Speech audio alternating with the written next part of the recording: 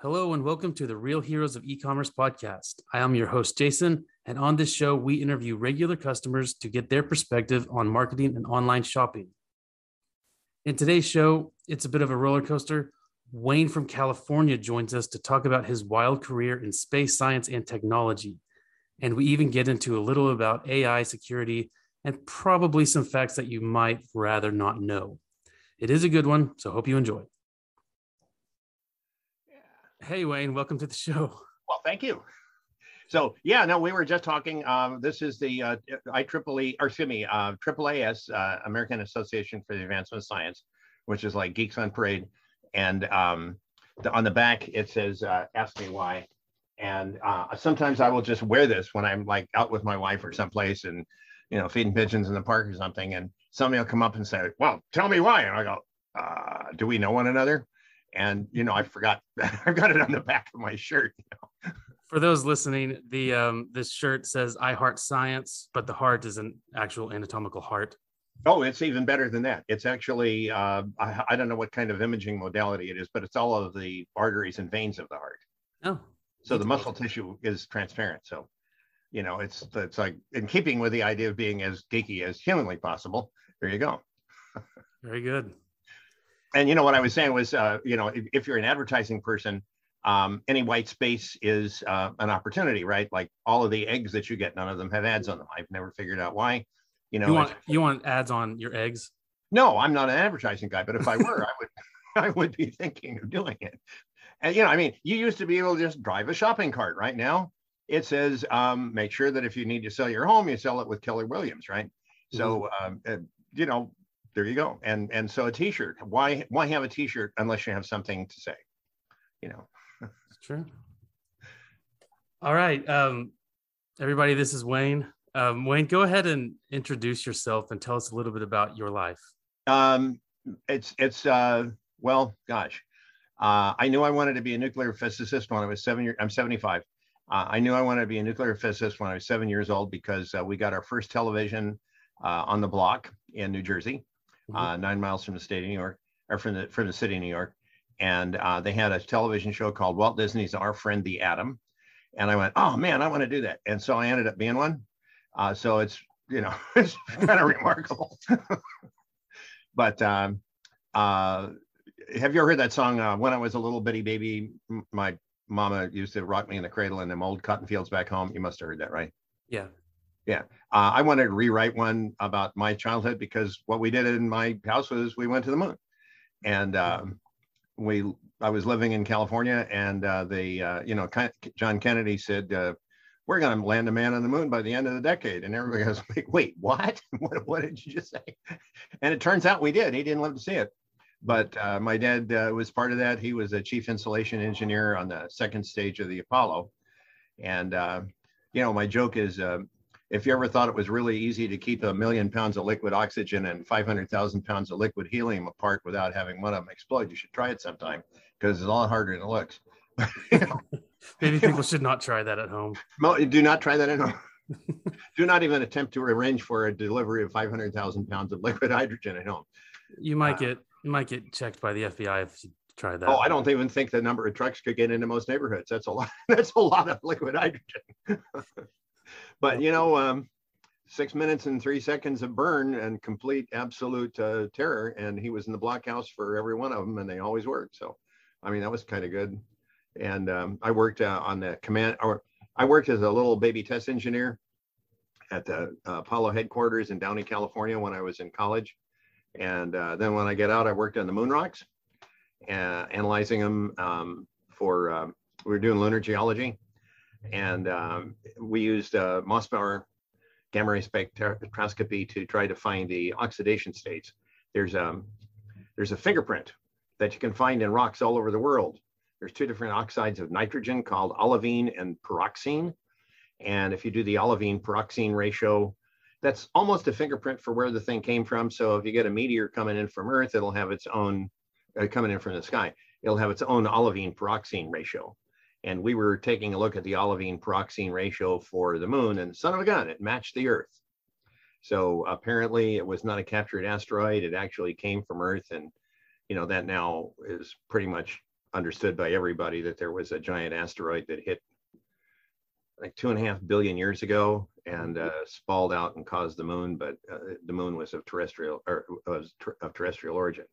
So everything, Congress really thought it was cool to go to the moon, and once we did, they went, yeah, and they cut all the money, and everybody got laid off, and a lot of people went out and started driving trucks, and I started writing software, and had a kind of software.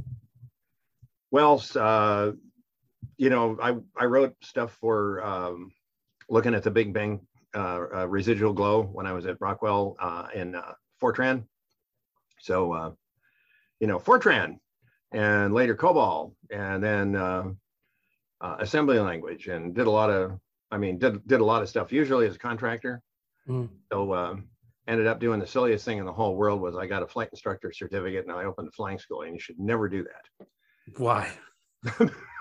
Because the joke is, how to make a small fortune in the aviation business? Come in with a large fortune.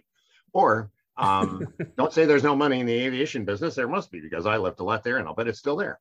And so, but I was a Cessna dealer for 78 to 81.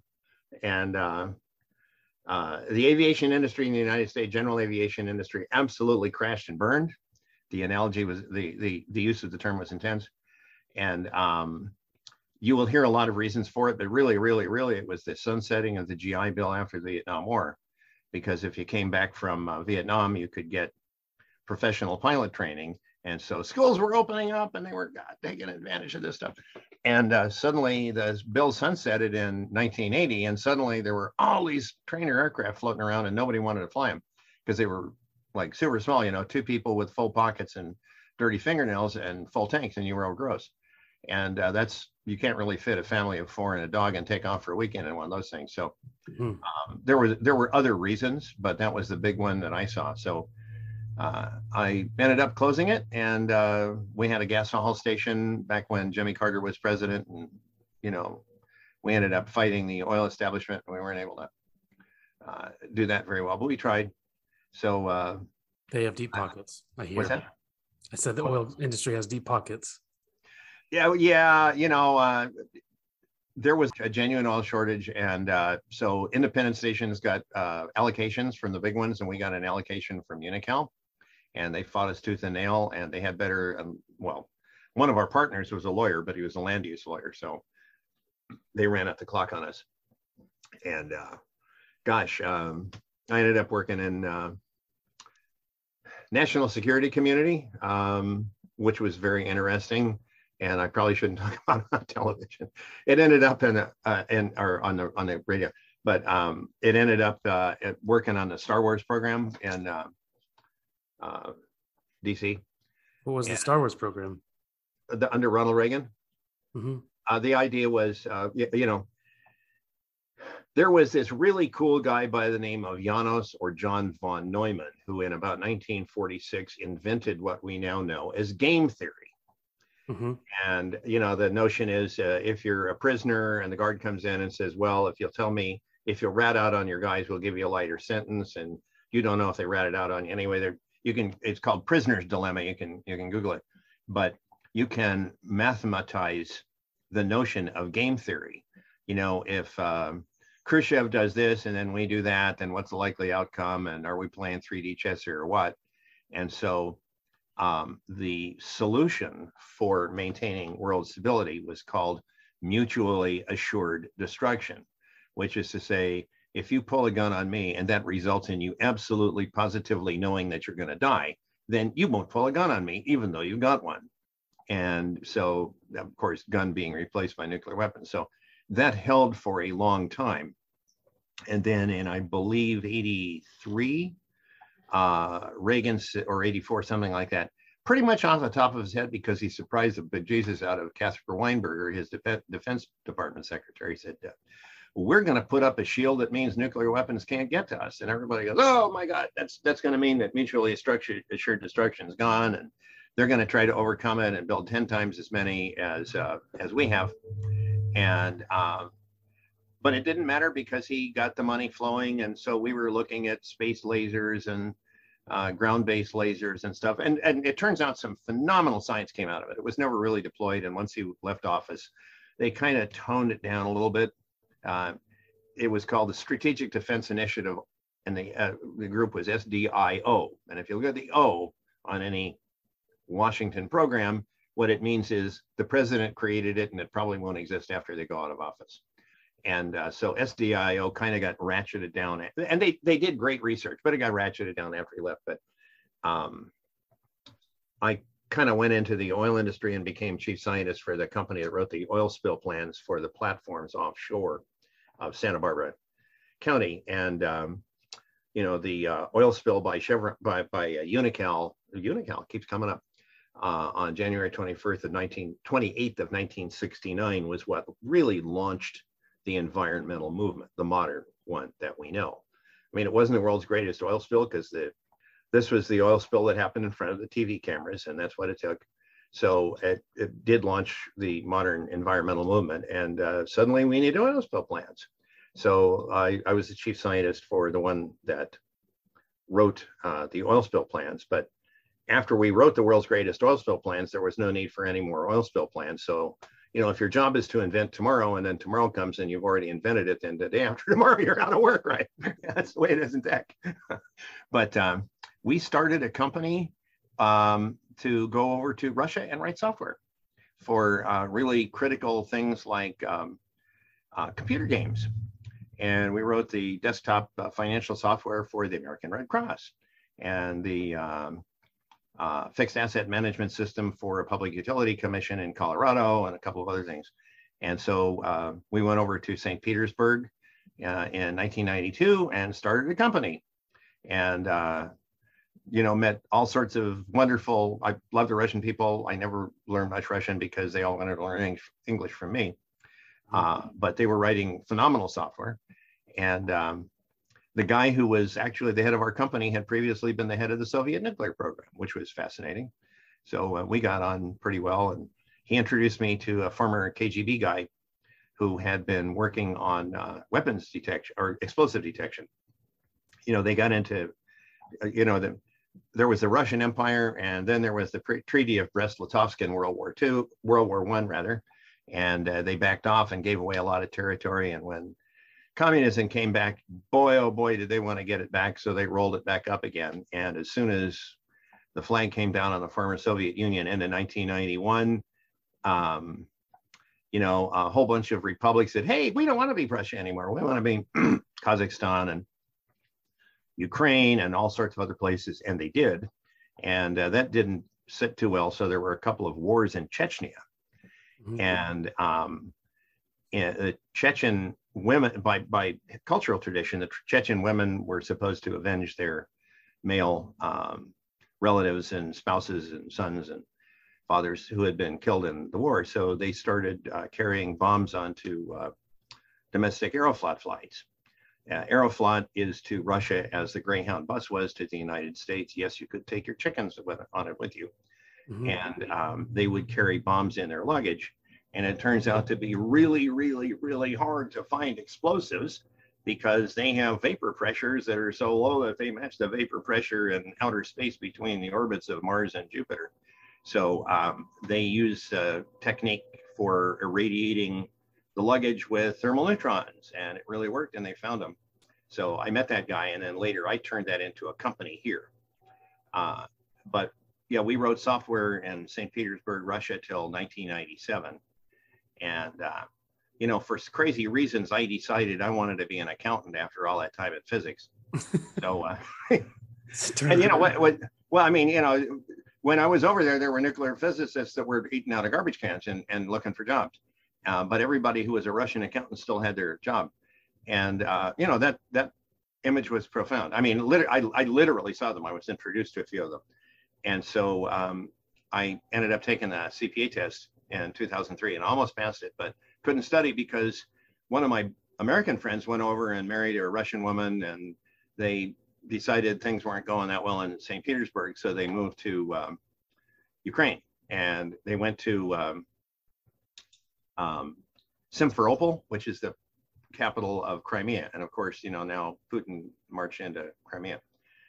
he set up a company and called me and says, "Hey, look, we got 160 guys here. You hired me. Would you like to become a president and take the company public?" And I said, "Well, yes." So I did, and we did, and we went public.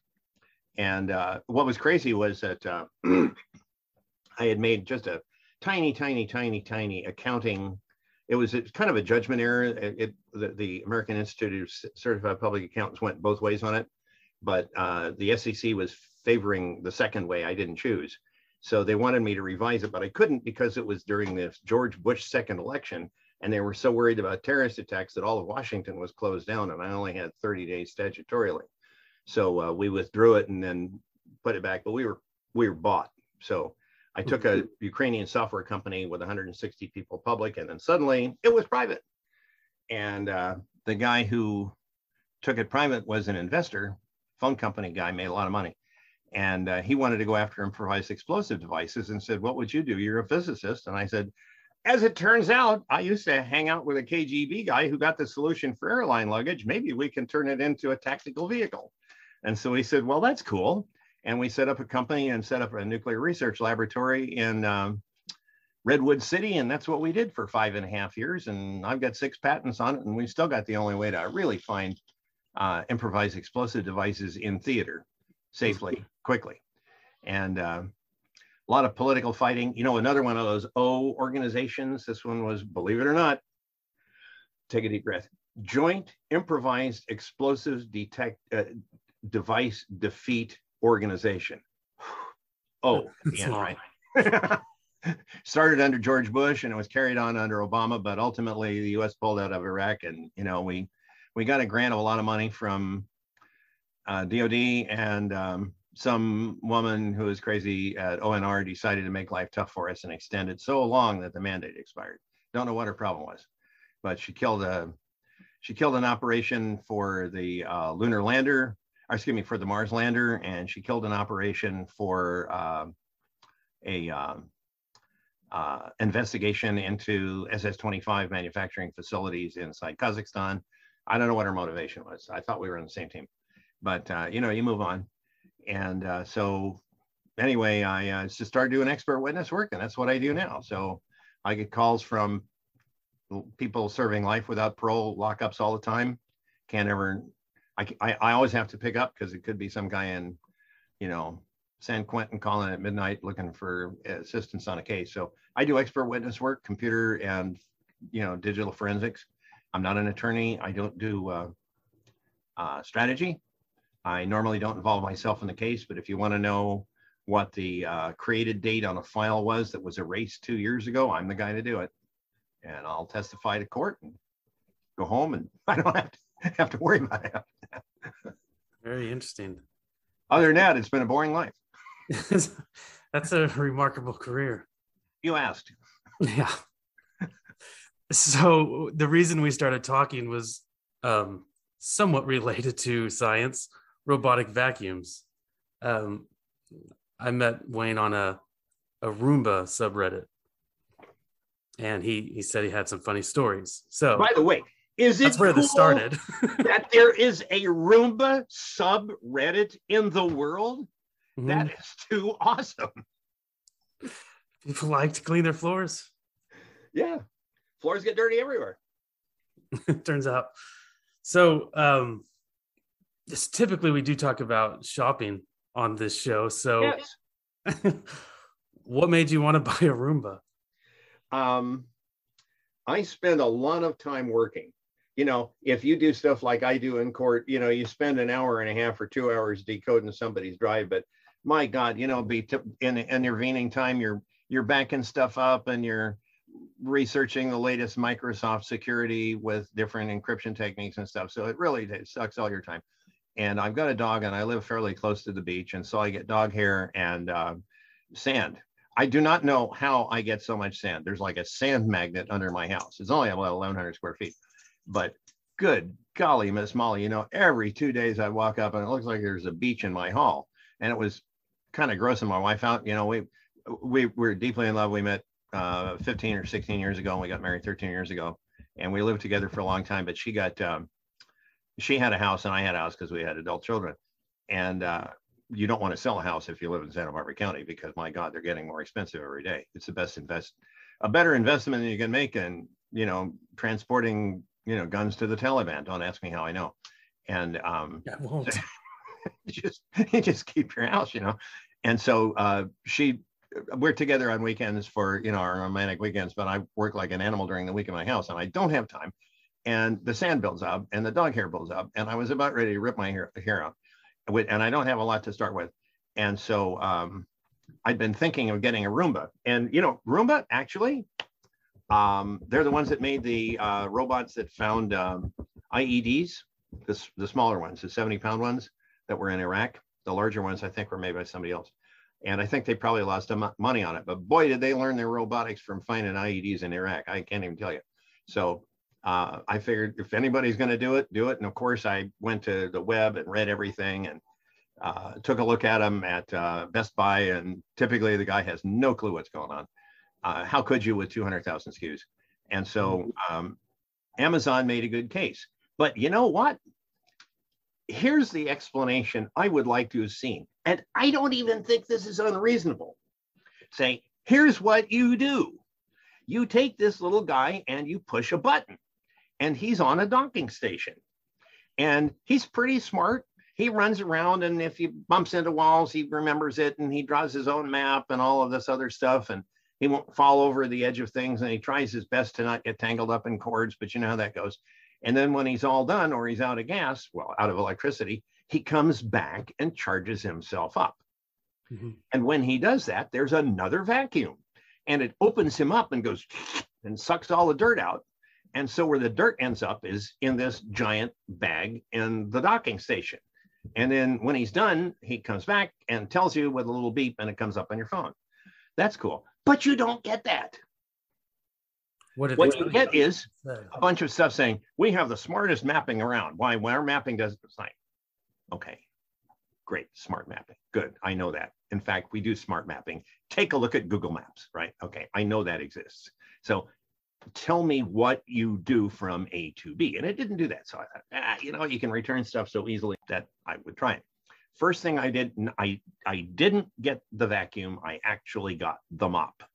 And the reason is I've got tile on my kitchen floor, and it's a giant pain in the keister to wipe up spills, and it's a tiny little kitchen, but I was down on my knees wiping it up all the time because that was the only way I could really do it. It's grout, awful. Don't ever do grout for a kitchen floor. Important tip. Mm-hmm. And never do that. And so I got the little mop, and it doesn't tell you what the mop does. It has dry mopping and wet mopping. It's like, really? Dry mopping? I don't even know what dry mopping is. I got a job when I was 12. One of the things I was doing was mopping the floor of a service station around the corner from my house. Well, I had to use water, and the rest of the guys used to work in the Navy, and they had to mop decks. So I think I don't understand dry mopping. But so anyway, it's goes to this, you get the thing, this big thing, and I don't think it really explains it. You push a button, it walks off, it squirts water, and then it goes over the top and slowly sucks up the water. Great.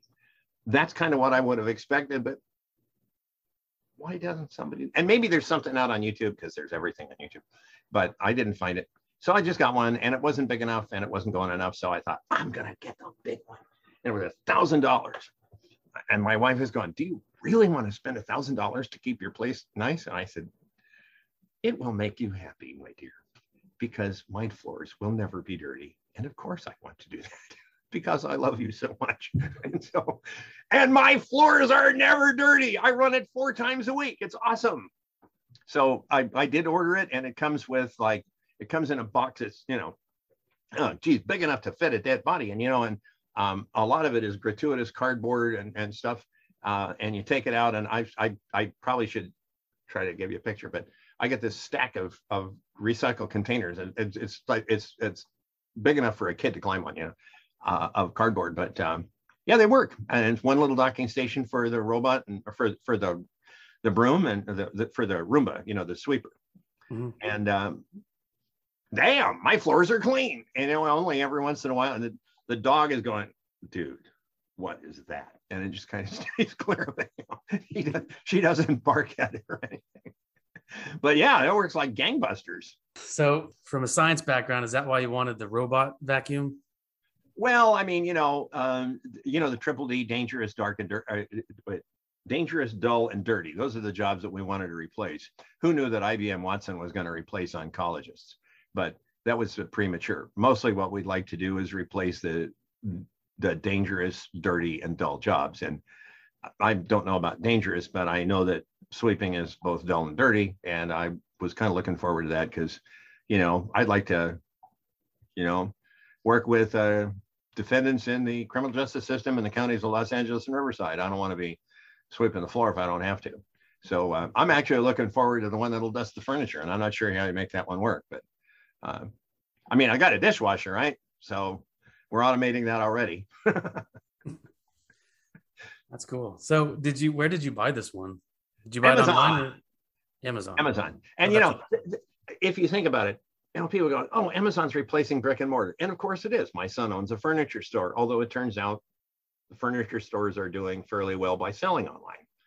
But, and that would be my wife calling, and I told her, but I'll do it in a minute. I need to buy cables and connectors and stuff for my practice all the time. There isn't a store on the planet, retail, that's big enough so that I could walk in and look down all the rows and see all the 17 different versions of connectors. If you don't have online access, you can't buy from the world, and you can buy from the world. And did Radio Shack used to have enough of that type of? Well, I miss Radio Shack. I really do. Mm-hmm. It used to be they were the guys that sold resistors. And, honestly, in terms of a retail solution, if you need a resistor or a capacitor or something like that, and maybe these days you don't as much, but you can't buy them because there's no place to replace them. Radio Shack, there was a time when the TRS-80 was actually outselling Microsoft in terms of computers. They were the largest manufacturer of personal computers in the world. Excuse me, I said TRS-80. I meant it ended with 1000 was the name of their computer offering. Mm-hmm. I don't know the reasons for their corporate bankruptcy, but it was very, very sad. They started out as Tandy Leather, actually, many, many, many years ago. Mm-hmm. And but it's very, very difficult for a brick and mortar operation like that to survive. Fry's was unable to survive. Fry's went bankrupt. And what was Fry's? I don't remember that one. Fry's Electronics. Fry's Electronics looked like a supermarket. They only had 60 stores, maybe. Mm-hmm. By comparison, Trader Joe's has 280. And Fry's sold what you would now see in Best Buy. But in addition to that, they sold you could buy an oscilloscope there. You could buy resistors. You could buy memory. There were DIMM sockets and DIMMs on aisles you could walk down. The other thing that they did was to theme each one of their stores along some silly phantasmagoric notion. One of them, for example, that I remember, it was right near Los Angeles International Airport, was themed after Alice in Wonderland. Okay. They actually, the letters YJCTMSU. You just can't make this stuff up. Oh, yeah. Yeah. Okay. You can't make this stuff up. You would be walking down an aisle where there were RAM pieces to put into slots, right? Mm-hmm. And at the end, there would be like the Mad Hatter, a full-size Mad Hatter that was 7 feet tall, like just random. They had one in the San Fernando Valley in California, in Burbank, and the theory was that a spaceship had crashed with little green men and enormous heads, like a Whitley Strieber cartoon. And so the entire building had a superstructure that showed a crashed phantasmagoric flying saucer that had hit it Frisbee style. And there was even fake rubble around. And you would walk inside and, like you would be going to the end of the oscilloscope row. And there was like a little alien that was aiming a ray gun at you. And I mean, whatever, if you got the money, you might as well do it. And Fry's was top of the kingdom for 30 some years. And suddenly they just pulled the plug and they were gone. I don't know what happened. So it's tough. And thank goodness for Amazon, because I can get all this really, really super weird stuff. SCSI 2 adapters, 50-pin SCSI 2 adapters in 2 days. I could probably go looking for months in a brick and mortar to try to find them, and they're there in 24 hours. Yeah, I don't have to go anywhere. And the guy that's driving them around, he's delivering 450 things. It's pretty economical from fuel. Mm-hmm.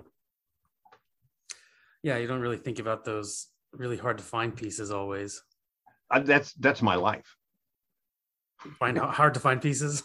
Yeah, hard. Well, I got one. I couldn't go into the details of it, but it's basically it's a murder case. It's a retrial.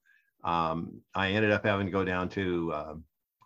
I probably shouldn't mention the city police department, homicide division, and I had to make forensic copies of 51 devices.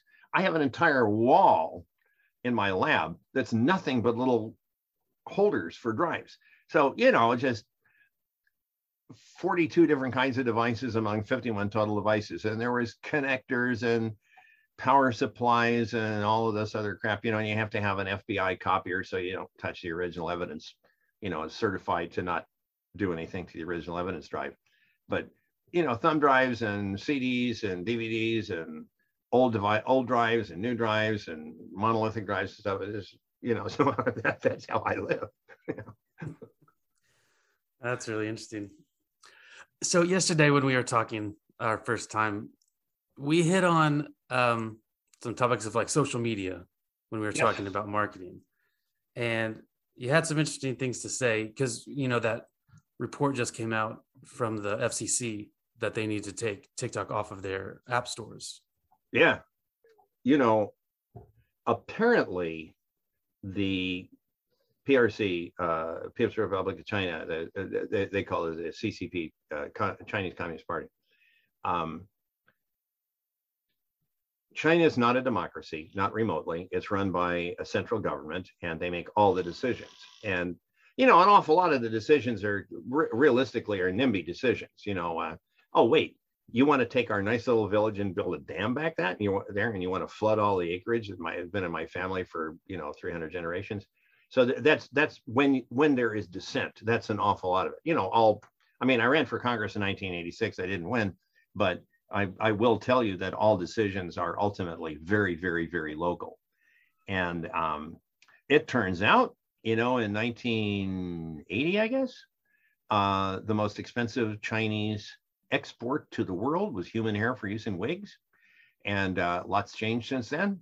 Mm-hmm. The government that is there has brought 750 million people from absolute grinding poverty into middle class or higher status in a single generation or maybe a generation and a half. And of course, that's never been done in the history of the planet. So every single thing that you hear about China comes with superlatives. They're built in. Literally, they're the land of superlatives. Having said that, there is no democracy. They wouldn't pretend to do that. And in order to do that, you really, really have to know what's going on in your restive population. And I'm speaking not from a sense of ethics here, but more from a sense of realpolitik, with apologies to Henry Kissinger, whom I've never been a fan of. But it's apparently very important to do face recognition. When I was in counterterrorism, we were working with a company it was an Australian company actually, and their developers were from China. And, you tend to see it today, but, what would you like to do in security? If you've never been a security guard, it's the most boring thing in the whole world. When I got laid off from being a physicist at Rockwell, I became a security guard because that's what a lot of us had to do. I wasn't a security guard for that long. But we were working in this electronics assembly plant, and I worked the graveyard shift. So starting at midnight, I would carry a little clock and walk around and look at different places. Guess what? Nothing ever happened. But I had to go walk anyway and to turn a little validation system to show that I was there. Security is really a boring business because 99.9% of the time, nothing ever happens.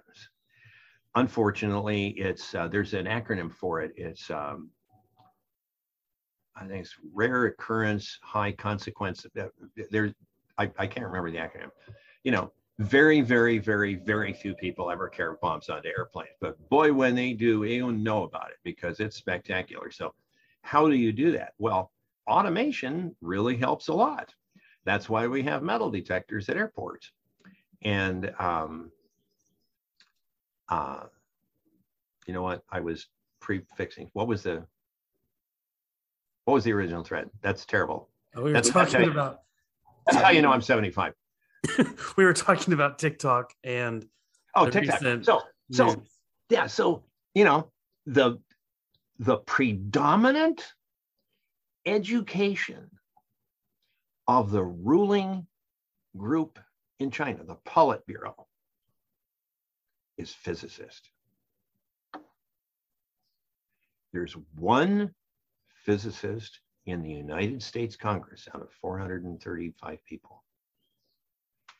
The majority, or the plurality of the Politburo are physicists. Mm-hmm. They are extraordinarily well-educated folks because there are mathematicians, there are deeply educated historians, there are political scientists. They have absolutely no democracy, but they rule with a very highly educated group. As a result, they have really gotten the message about technology. The People's Republic of China, and this is when I last did the technology review, had the fastest X-ray camera in the world at 10 million frames per second. They were able, for example, to take a video of a nuclear warhead test and show what was going on as it disassembled, which is the $4 word for blow the heck up, at tenths of millimeter resolution as the time progressed. They could study in detail the tiny little changes on items. There's an ongoing tussle as to who has the fastest computer in the world, measured in petaflops. Half the time, it seems like China is doing it. They're working on launching satellites. They're really, really good. And boy, did they get into artificial intelligence.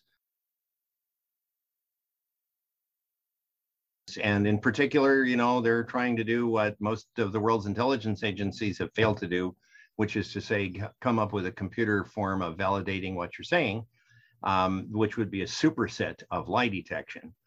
And I don't know how far along they are because the possibility for making mistakes in both directions is large.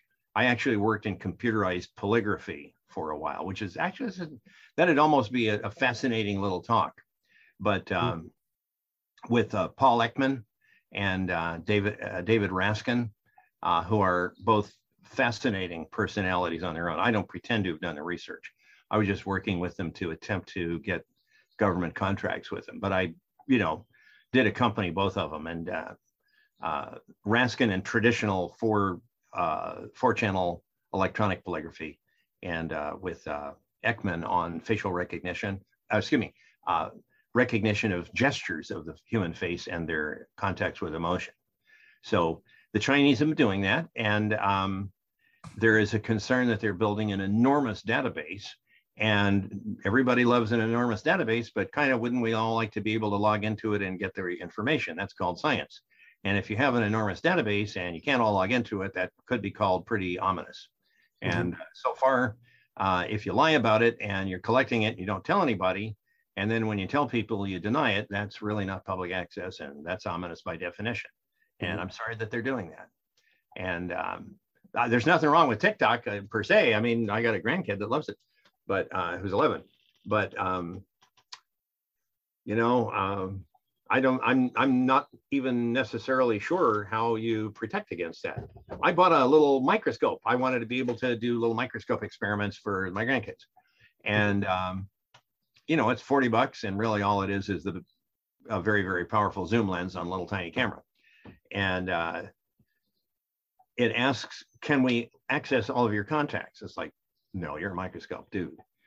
And you're here to see things. You don't need to know who I buy my groceries from so that I can look at a bug. Come on. And, it's made in China. So, I'm not sure what kind of little TCP IP messages they're sending out there, but I'm sure I got to write a C program to check them all and download them. And they're probably encrypted anyway. So they're going to look like garbage. And no, I'm not going to work on decrypting your stuff because I'm not going to live that long. So no, I'm not going to use your stuff. Sorry. I'll use a microscope or I'll use a magnifying glass. But there's thousands of them out there. As a matter of fact, I did do a case. This is fascinating. It was a case in Los Angeles. It's actually a murder. Won't go into the details at all. I had to go to Los Angeles County. Yeah, county. It was county homicide where they're getting to know me fairly well. And it was a video recorder. It was a murder that happened, or it was a killing that happened. It's questioned before the court is whether it's a murder or not. But one of the participants grabbed the 24-channel recorder and threw it over a fence. So LAPD comes by, pick it up, bring it into evidence. Defense case would like to have it, fine, go down. Did the whole thing, suited up, put on the ground strap, popped the drive, video, recorded everything, copied the drive with a FBI forensic recorder. It's a 2 terabyte drive, brought it back to the lab. So I'm looking at it, cannot read it for love nor money. I put it onto a byte level analyzer and a hexadecimal 256. It said HIKVISION, which looks like Hikvision, but it turns out the company likes to call it Hikvision. And they have tech support, I believe, in Missouri. But Googled it or looked it up on Wikipedia. Oh, Hikvision is the largest manufacturer of video surveillance camera in the world. Nominally, if you have a liquor store in Jakarta, Indonesia, you probably have something from Hikvision. Since 2010, it has been on the American ITARs list, International Traffic in Arms Regulations, for being a wholly owned subsidiary of the intelligence function of the People's Liberation Army. Really? So, and what gets even, YJCMTSU, right? Okay. So the only way that I could read it was to go to a software called Hetman, Hetman, Partition Manager, a widely used forensic software tool, 1996 foundation. I purchased it, downloaded it. I was able to read the whole thing. I had a question because the MP4 files weren't readable by others, so I started calling Hetman. Guess where their headquarters are? Kiev, Ukraine. I bought it on the 22nd of February. Too bad for me because their headquarters were bombed. But we're getting back, and so we've been able to read it. But yeah, no, so apparently every time you walk into a 7-Eleven market, at least in principle, the People's Liberation Army is able to get a copy of what you did. Now, if you could use that to stop crimes before they're in progress or get people psychological help or whatever, find lost children, you got me. But if you're going to use it to control your population, maybe I don't want to be a part of that. And I'm one guy. I mean, you're going to show this to people and they're going to go, wait, I got a Heichmann recorder here for my toy store. Maybe I should switch companies. So I don't know. I'm not trying to boycott them. Maybe the others are made by the same company. Maybe they don't do it. I don't know. But it was kind of shocking for me. Case in progress. We'll let you know. Yeah, that's quite interesting. I wanted to ask you about, because we talked about this yesterday. It was fascinating. We kind of always joke about having these robot overlords, right? And so you have this vacuum cleaner that's a robot. Right. So when I didn't plan on it taking over. It doesn't have a name. Okay, it doesn't have a name yet. So I did not anthropomorphize it yet. I could imagine putting a face on it and then giving it a name, but so far I haven't. Okay, let's hear. If you were to name it, what would you name it? Irving. Irving, why? I don't know. Just came into my head. Okay. Irving the Roomba. So do you go for the non-traditional? Recent news that guy from Google came out and said that one of his AI programs, gained sentience. So what was your take on that?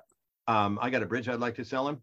It's a really long way from being sentient, because, if you were to say something like, yo, robot, how about them Mets? I'm not sure that they'd come back with an appropriate response. I do believe that human intelligence is so vastly more complex than anything that you can get by reading or responses. I mean, how much emotion do you get by texting? There's an Aleut language that literally cannot be spoken on the telephone. It's in Alaska. It's a relatively small group of native speakers, but it is so dependent upon human gestures and facial recognition that in and of itself, it does not supply enough context. There is a notion in linguistics called context as measured as high or low. High context means a lot of it has to do with facial recognition and intonation, what a scientist would call prosody. And a low context language has very little of it. English is an example of one of the lowest context languages on earth for a whole variety of reasons. It's a widely spoken language that was ultimately the language of slaves, because the original speakers were taken over by Francophone speakers after the Battle of Hastings in 1066. And so therefore, English adopted a Germanic structure along with a lot of Latin and Francophone words for more complex concepts. And that became so difficult in Old English that all of the rough parts got sanded off, and it becomes it's the easiest second language for you to learn. You can become almost fluent with only 500 words, and the reverse is not true for any of the Francophone languages, any of the Hispanic languages, certainly none of the Semitic languages, certainly not Mandarin, and certainly not Russian. And so, not because we were conquerors, because we were the slaves, for hundreds of years. And most important concepts, however, still remain high context. And I just don't see that a chat robot is going to do that. I mean, there's a lot of reasons why I believe that to be the case, but I mean, I read the dialogue that the guy was writing. He's one of their researchers, and it's become popular to debunk him. And I used to write AI back when it was in Fortran and Lisp. It would be easy to trick a robot, I think. I mean, I would like to try. I would like to take his robot and try to play mind games with it and see if it gets him. Mm-hmm. And, if it can beat my 8-year-old, then maybe we'll have something, but I'll bet it can't. Interesting. My 8-year-old grandson, not son. Yeah. Right. Okay. Usually I end this with just a question relating to shopping online. Yeah. What advice would you give to brands to help them reach people like you? Boy, well, I don't know if they want to reach people like me, because that'd make them really weird. Honestly, I bag 300 things a year, or between 300 and 350 things a year on Amazon, and I have for a number of years. They do a reasonably good job. It looks as though the people who write the descriptions are rather unfamiliar, and they take product literature that was written by experts. Let me just mention this. When I was working at Jet Propulsion Laboratories on the, I can't remember which probe it was, 1973, Voyager 10, there was a company right next to our headquarters in Canoga Park.